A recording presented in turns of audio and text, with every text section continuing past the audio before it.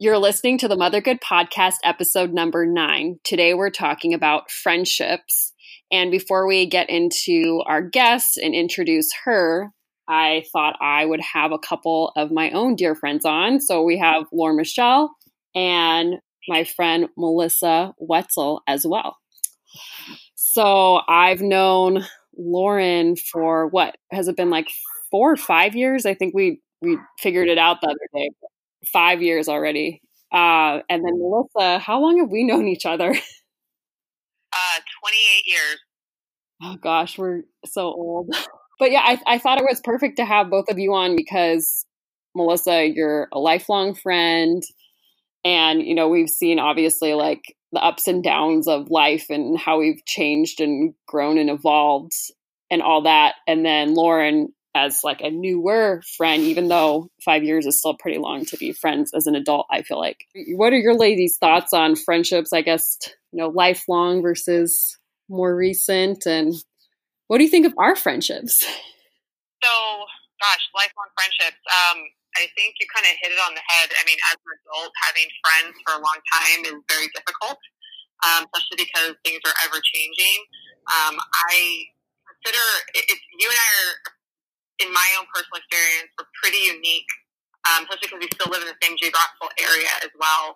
And I personally cannot say how much it means. Like, there's no words really to describe like having a lifelong friend, especially in this day and age where everyone feels that they have the attention span of a squirrel at this point. So, you know, I have newer friends as well.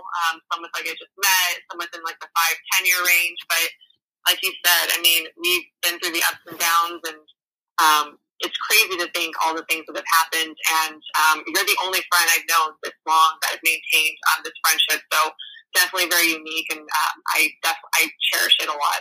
I feel the same way. I mean, Melissa, just reflecting on our lifelong friendship, I've just realized that, you know, we've changed so much over the years. And obviously there's been times when we weren't, you know, as great about meeting up or staying in contact with each other. So I remember, especially when I was in law school, there were a few years where I think we only saw each other like once a year. And I was like, oh, it's my, you know, yearly check-in with Melissa. But then after law school, we grew close again. But I was just reflecting how it's just crazy how, you know, you can go through periods of life where you just don't really seem to have much in common with a lot of people. For example, like when I was in law school, I was just busy all the time. And then as you get older, you realize, you know, the treasures that you have in the friendships. And I know at least for both you, Lauren, and Melissa, you know, one reason why I value your friendship so much is that there's never been any judgment. You know, I can always go to you guys and say, hey, this is going on in my life. Like, I just need a vent, or here's what's happening. And you both are just always so supportive. So I think that's definitely the best parts of our friendship, is that it's just a safe space, a safe haven, and we understand each other. We know where we're coming from, and there's going to be no judgment. So, I mean, those are my favorite parts. I can expand on that too, especially because you said the no judgment part. I always think, and people ask all the time, like, how do you stay friends with someone that long? Especially, and I also remember in high school, you and I, there was a point, because I was probably in my selfish whatever phase at that point. We actually didn't talk for a few years too, and then we reconnected in college. And I think it's I don't remember the specific, you know, day or time or how we reached out back to each other, but I always tell people, I think the secret to that kind of lifelong friendship is, you said, no judgment and the willingness to just listen and be able to pick up where you left off, and not have to worry about the in-between, especially as an adult with busy lives. And I think that's kind of the key to success, and, you know, maintaining those friendships and, you know, having that no judgment face on with people. For me, I think the good parts of having a close friend is that, like you said, you can really bounce off ideas without fear of judgment or kind of just them not understanding where you're coming from. And I think that's something that's really cool about having a close friend, is that they know you and they aren't going to assume the worst most of the time. You know, they're going to assume the best of you. And I think that's something that's really valuable. Yeah, It's funny you say that, Lauren, because I feel like it's like in a relationship too. You know, after a few years, there's only so much you can hide, and once you get to a certain point, there's comfort in having someone just know you. You can be your true self through the good, bad, and the ugly. So I think that's great. Yeah, speaking of the bad, I don't want to say that like, oh, friendships are all so easy. It's funny because Lauren and I were just talking about that like an hour ago because I generally suck at communicating, but I'm working on it. And you know, it's basically just, you know, whether it's a relationship or marriage or whatever it is, you have to work on being a good communicator. And sometimes if you assume things that, you know, it's not obviously going to turn out that well. And obviously the longer that your friendship goes on, you have to be direct about that. You know, otherwise you're just going to come to a crossroads and you think, well, you know, I'm either not going to be friends with this person anymore, or I'm just going to be direct and say, hey, you know, this is what happened. But I mean, I know at least with both of you, we all have had to do that with each other. So especially Melissa, with you, I know that, you know, when we were younger and you don't really know what's socially acceptable, we fought a lot. I remember that. Yes, I was actually thinking about that when you said, think of like some of the hard times of our friendship. And I was like, man, there are some like really good fights we had as kids. I remember one specifically where I locked myself in your bathroom. And you're like, Melissa, don't be like this. I know, we were so dramatic. I still remember bossing you around. I think I told you what to wear or not to wear at one point. I'm like, why did I do that? Yeah, a lot of drama. And I think it's funny because, like, I think as adults, you know, we can still have that drama, but the drama changes a little bit. You pretend you're a little bit more mature about things. I think as adults, you've done a pretty good job of, you know, like I said, communicating. I'm definitely all about that, and I think that's another, key to like getting through the more difficult times, or if you feel like you're being ignored, just to express that. And I've always done that with you, and it's worked. And I think, you know, again, like you're being receptive and listening. It goes back to like hearing what that person says and taking it in. Gets you through that, because it's not all sunshine and roses, especially when your own personal life is going to, you know, HE double hockey sticks in a handbasket. So, Melissa, I remember just, what was it, like a year or so ago, that you're going through a hard time, and I remember you're just really direct, and you said, I can't hang out right now, or I can't be in this certain situation because it was a trigger for whatever you were going through. And just you being direct with that, I mean, that was fine. Like, of course, I'm not going to say, how dare you, you know, can't be that. But, you know, if you didn't tell me that, I wouldn't have known, you know, like, how am I supposed to know? Because I'm, you know, no one's a mind reader. So I really appreciated that. And then with you, Lauren, too, I know that since we co-founded Mothergood together, and as in this podcast episode, we're going to talk about with our guest, since she, you know, is friends with her business partner as well, is like, you know, then you have the friendship, but then you also have sort of like the business side, and you have to deal with that too. And I know we've had to work through some things too, just being super direct. And it's hard when sometimes you have assumptions and you didn't realize what your assumptions were and all that good stuff. Oh yeah. Something I'm kind of noticing as a common theme throughout all of this is just having courage to speak up when you feel like you need to say something, either for the good of the friendship or just to stick up for yourself, or even to stick up for your friend if you don't think they're sticking up for themselves even. So I think it can be difficult to do, and you might even be worried you'll hurt the friendship by saying something that's difficult. But I think all the best friendships I know, even other friends, you know, friendships that I know of, have all gone through hard times, but the common theme is they're willing to challenge each other with love, but having the courage to have those difficult conversations. Well, that's a great transition into introducing our guest for today. I had the chance to chat with Claire Mazur, who founded the company Of a Kind with her really good friend, Erica, sort of how Lauren Michelle and I co-founded Mother Good together. And it was such an inspiring conversation with her to discover how both she and Erica both uplift each other in their personal friendship and also spur each other on in the professional aspect of their lives as well. They are also the author of the book Work Wife, The Power of Female Friendships to Drive Successful Businesses, where they interviewed many female business partners on what made their business successful. We had such a great conversation, and Claire shared so many practical tips with similar themes that we were just chatting about right now. And so I know you will really come away empowered with the power of female friendships and be encouraged in your own friendships as well. So without further ado, here's our amazing conversation with Claire. Welcome to Mothergood, where we strongly believe that there's no way to be a perfect mom, but many ways to be a good one. I'm your host, Emily Carney, and I'm so happy that you are here. Our conversations are positive, practical, authentic, and judgment-free within the context of evidence-based research. If you are looking for a meaningful motherhood community and ready to thrive, not just survive, you are in the right place. Mothergood is a nonprofit organization funded by our generous donors.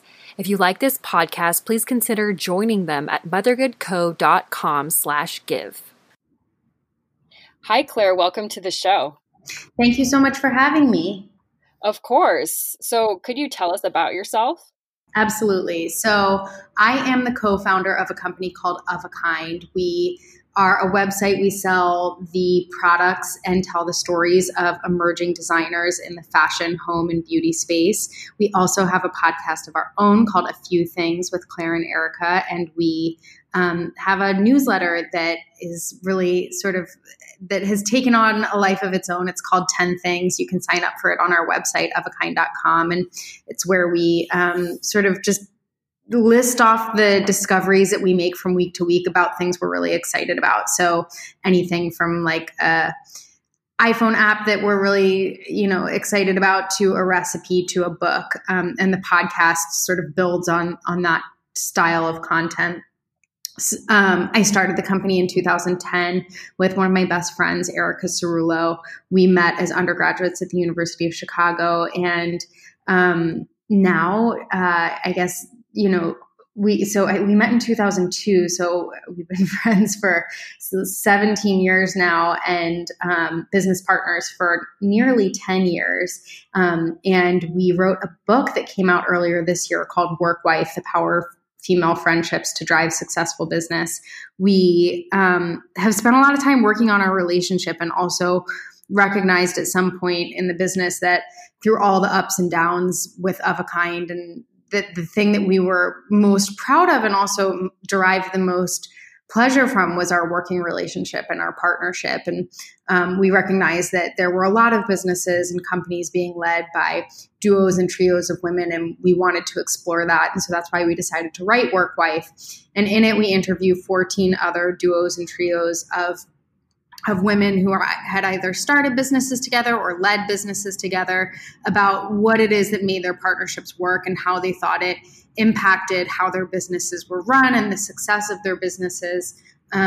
It's been really exciting to hear how it's resonated with other people, other women especially.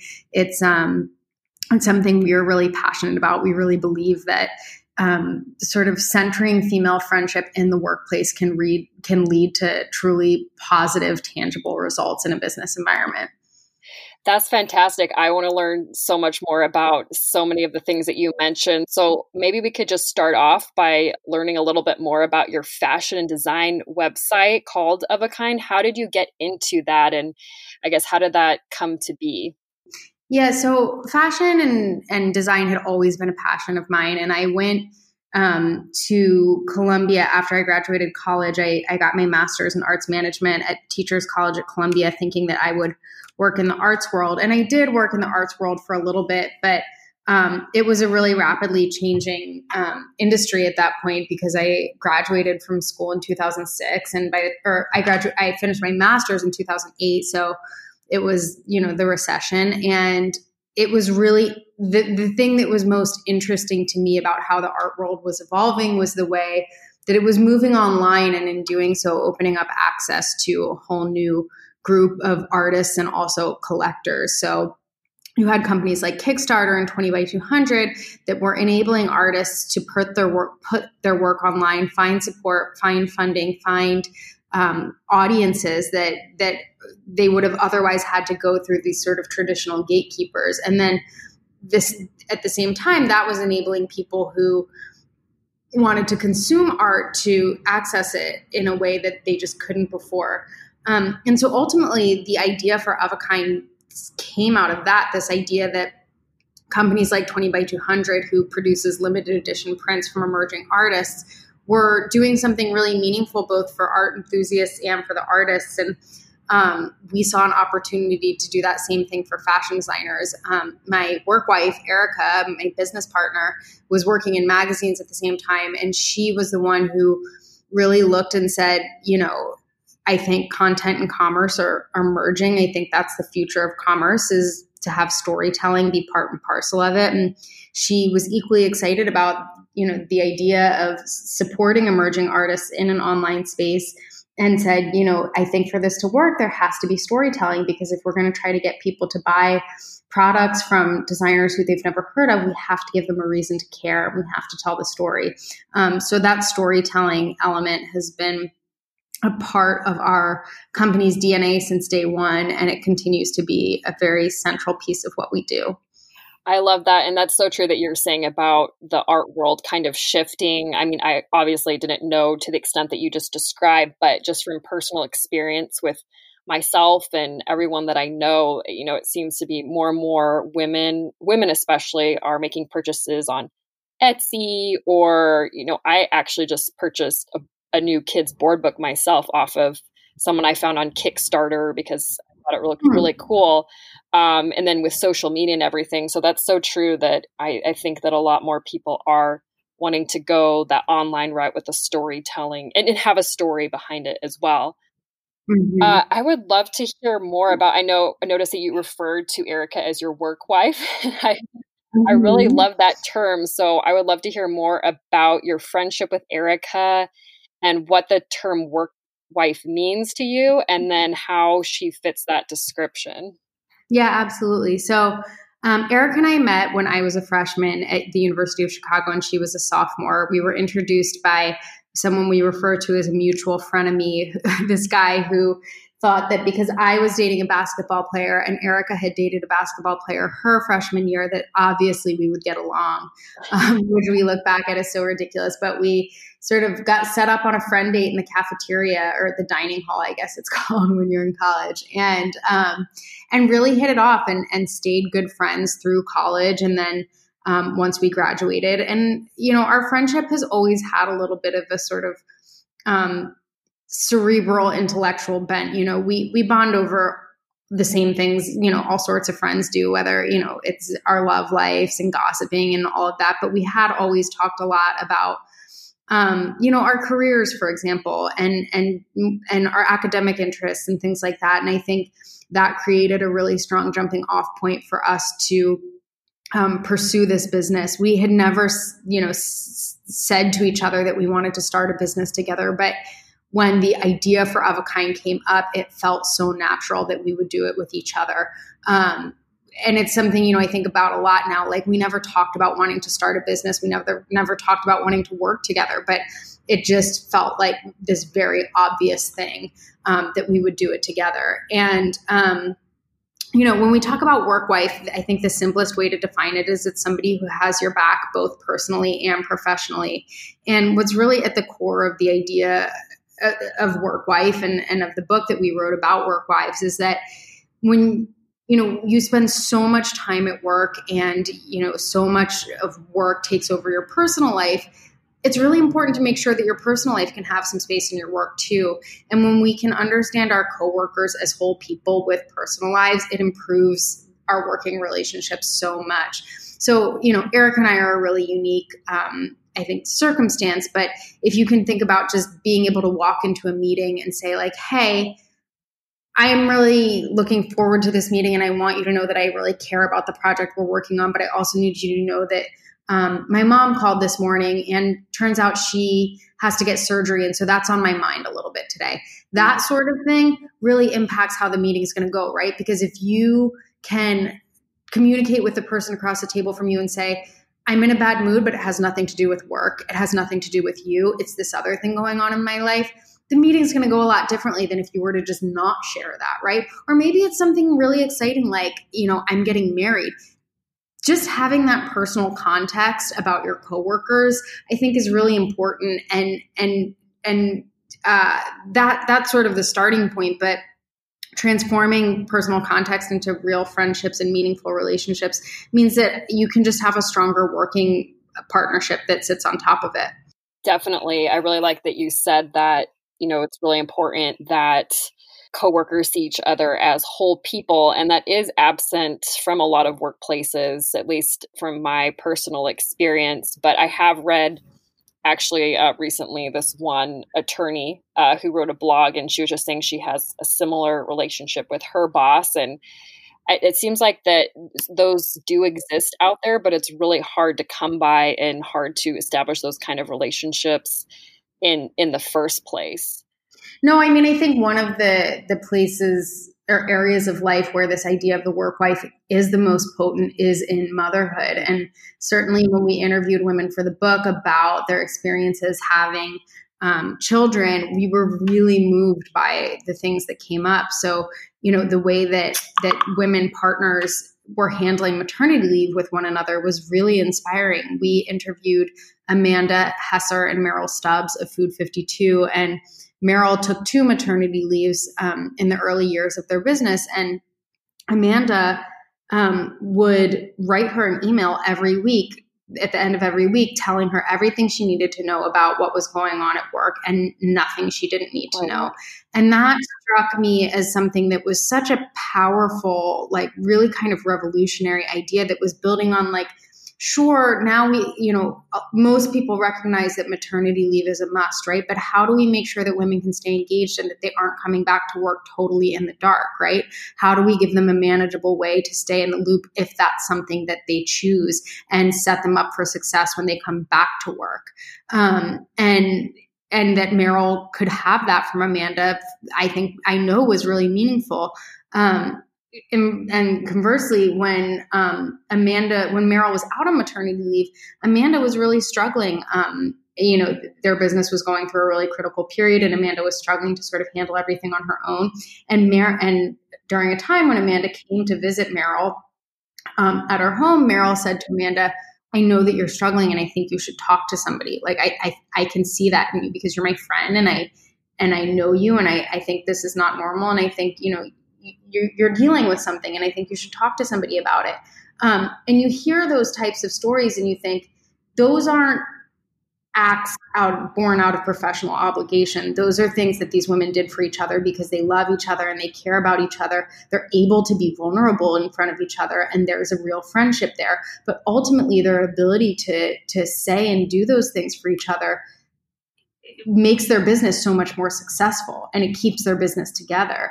Erica and I drew a ton of inspiration from that when I went out on maternity leave. And since I've had a kid and have had to sort of factor that into my life. Definitely. I agree with all of that. And that's so great. Do you have any advice on women who are out there who are working and maybe they are trying to establish that sort of relationship with their boss? I mean, I know for me personally, my boss, she's female and she has 2 grown adults. And so I've been trying to do that a little bit with her without, going a little bit too overboard. For example, I have a 19-month-old and she just started going through this temper tantrum stage. And so I've been thinking about it at work, during my downtime, or just, when I'm taking a break, going to get a drink of water. And so I was walking from a meeting with my boss, and I was just noticing that's what I was thinking of. I was thinking, why is my toddler in such a bad mood recently? What can I do about it? So I just shared that with her. And I noticed within myself, I was just so much more relieved that I could share that with her. And she was like really receptive, since she had 2 kids herself. And so she knows how that is. But for any listeners out there who are maybe they want that sort of connection with maybe their boss or another coworker at work, how could they take that next step? And do you have any advice for making that that leap. Yeah, I mean, I think what you just shared is a really perfect example, because you knew that your boss could relate to it. It was something you were comfortable sharing about your personal life. And now you're able not only to bond over that, but she's able to have that context that's where you are in your life right now. And I think that's a sort of good set of guidelines is deciding what you're comfortable with, because I don't think what we're advocating is saying like go all out with your coworkers, bear it all, let them know everything about you. Know what your boundaries are, know what you're comfortable talking about, but be willing to be a little bit vulnerable. I think 9 times out of 10, when you show your vulnerability with someone, that's going to make them willing to do it too. And it's going to soften the relationship. And so whether that's like just, sharing, like you said, on a walk to a meeting, something you're dealing with, especially something that someone else might be able to relate to, that can be really important. Also asking for help, which again is a form of vulnerability. Saying like, hey, I'm really struggling with this thing. What do you think I should do? Or would you be willing to help me on it? I think those things can be great foundations for building a relationship. I want to switch gears a little bit more and then now talk about more of the personal side of friendships with other females, because I know that we have a lot of stay-at-home mom listeners too. Do you have any advice for how to set boundaries and keep a friendship while getting, closer and continuing to cultivate that close friendship? Because, any friendship, if you've had that friendship for an extended period of time, there's going to be some issues that arise or some things that are hard to talk about, and you don't want to hurt the other person's feelings, and you still want to maintain that friendship. And it sounds like you have a lot of experience walking that fine line, since obviously on the professional side, there can come up a lot of issues that might cross over to the personal side. So I would love to hear any tips that you have for maybe tackling disagreements or cultivating honesty and closeness in a friendship on the personal side, but then still keeping that friendship strong. Yeah, I mean, one of the things we discovered in our book is that women actually tend to be really conflict averse in relationships with each other. And there are sort of 2 explanations for that. One is that women on women conflict is judged much more harshly than men on men conflict or women on men conflict. And so, there is just that sense of like it being judged negatively when you have a disagreement with another woman. The other issue is that women do tend to bond over likeness. So we have this sense that like, if I like a band and you tell me you like that same bond, that's a reason for a friendship, right? Or that's sort of like a supporting notion of a friendship. And so the inverse of that is if you say something and I disagree with it, that's seen not as just like a disagreement that we have a differing of opinions, but we tend to receive it as like, you don't like me. You don't like something about me because we don't feel the same way about this thing. And so women do tend to struggle with conflict in that way. And, I think there are a couple of tactics that we have come up with, because certainly that's something Eric and I have struggled with. We didn't really ever used to fight. And as business partners, we needed to learn how to have conflict. I think the most practical, tactical tip that I can offer is to start by just having that conversation either when you're on a walk or when you're in a car. So you're not looking at each other. You don't have to have that conversation face to face. It really seems to lessen the stakes and make it a lot easier. You're not making eye contact. You've sort of got something else that you're doing, and that I think can make it easier. Another thing that I think can really help is to just start with a really open-ended question, something like, hey, how are you feeling in general? Or how have you been feeling lately? Or how do you feel about XYZ? That can open up the opportunity for somebody to speak about something that's maybe been a little bit more challenging for them, rather than, bringing up directly like, hey, I think you're pissed about this thing. Let's talk about it.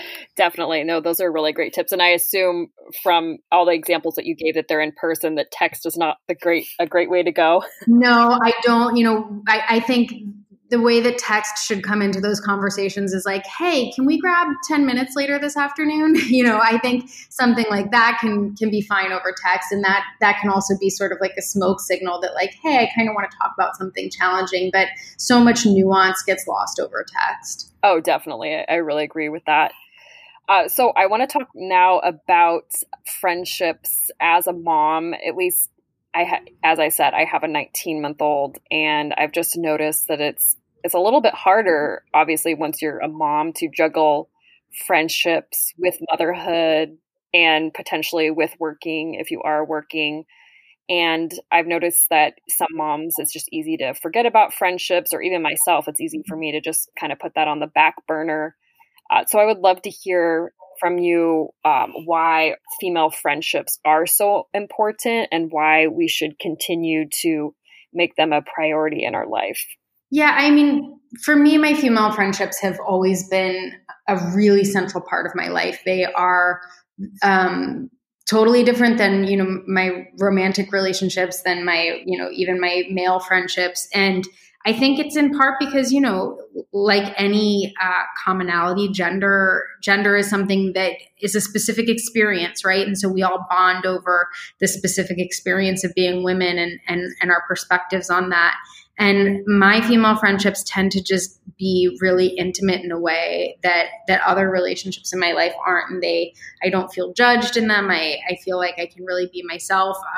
They help me feel less critical of myself, because sometimes just talking about things and saying like, hey, this thing happened, can make me feel better about it. Even if my friend doesn't say, oh, it's totally fine, just being able to talk about it can be helpful. I was really nervous when I thought about having kids, about how it would impact my relationships and my friendships. And so, I now have an 8-month-old, and over the last 8 months, I have been hyper conscious of making sure that I am maintaining my friendships and checking in on them, and trying not to let that slide. And there will be times where that doesn't happen.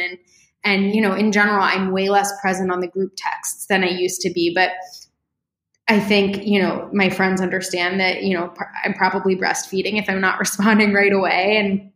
And they know I'll check in again later. I want to go back to talk a little bit more about your book, The Work Wife.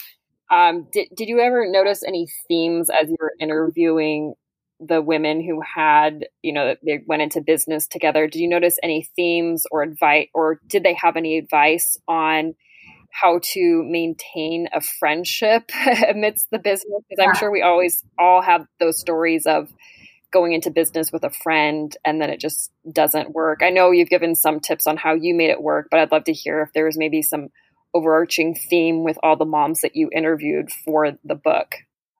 We were interested in the fact that, there's not one right way to have a work-wife relationship, right? Everybody was doing it their different ways. But there were certainly some themes that emerged from a lot of the interviews. So one of the things we heard over and over was like, she's the yin to my yang. So many women who were alike in certain ways. I think everyone had the same sort of set of values and sort of core values, and there was always trust, and there was always that willingness to be vulnerable. But beyond sort of those really core things, a lot of women were like, we are total opposites. And Erica and I are alike in a lot of ways, but we are very different in a lot of ways too. And I think that was a theme that certainly emerged. In terms of tips about maintaining the friendship, we heard a lot, and we experienced this ourselves, that you have to really work at it the same way you would a marriage. And certainly when you work together and you're friends, you have two separate relationships to maintain, the business partnership and the friendship. And so the thing that we do, and that a lot of other women we interviewed do, is just make time specifically for the friendship. So for Erica and I, that's often like just putting time on the calendar, saying like, we're going to go get a manicure, or we're going to go see a show together, or we're going to go try out this new restaurant. And, for another set of work wives, we interviewed the women who run the nonprofit Radical Monarchs in Oakland. They start every single morning with a walk around the reservoir outside their office. And that's a chance for them to catch up as friends, and I sense that work things come up in those conversations for them, but it is a chance for them to check in on each other personally every single day. For any of our listeners, maybe who are artists themselves, maybe they have a certain product, can you talk about how the process is for selecting your items on your website of a kind? If anyone is listening who might be an artist and is thinking, hey, that sounds great, I would love to be featured or collaborate with you. Yes, they can send their portfolio or their line sheet pictures to designers@ofakind.com. Okay, great. And then do you have any tips for submitting, to be successful about submitting it?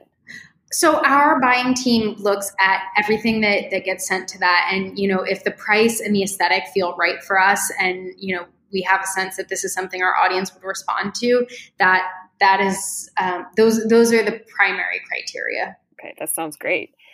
So the final question that we ask every mom who is on our show ties into our motto, which is there's no way to be a perfect mom, but many ways to be a good one.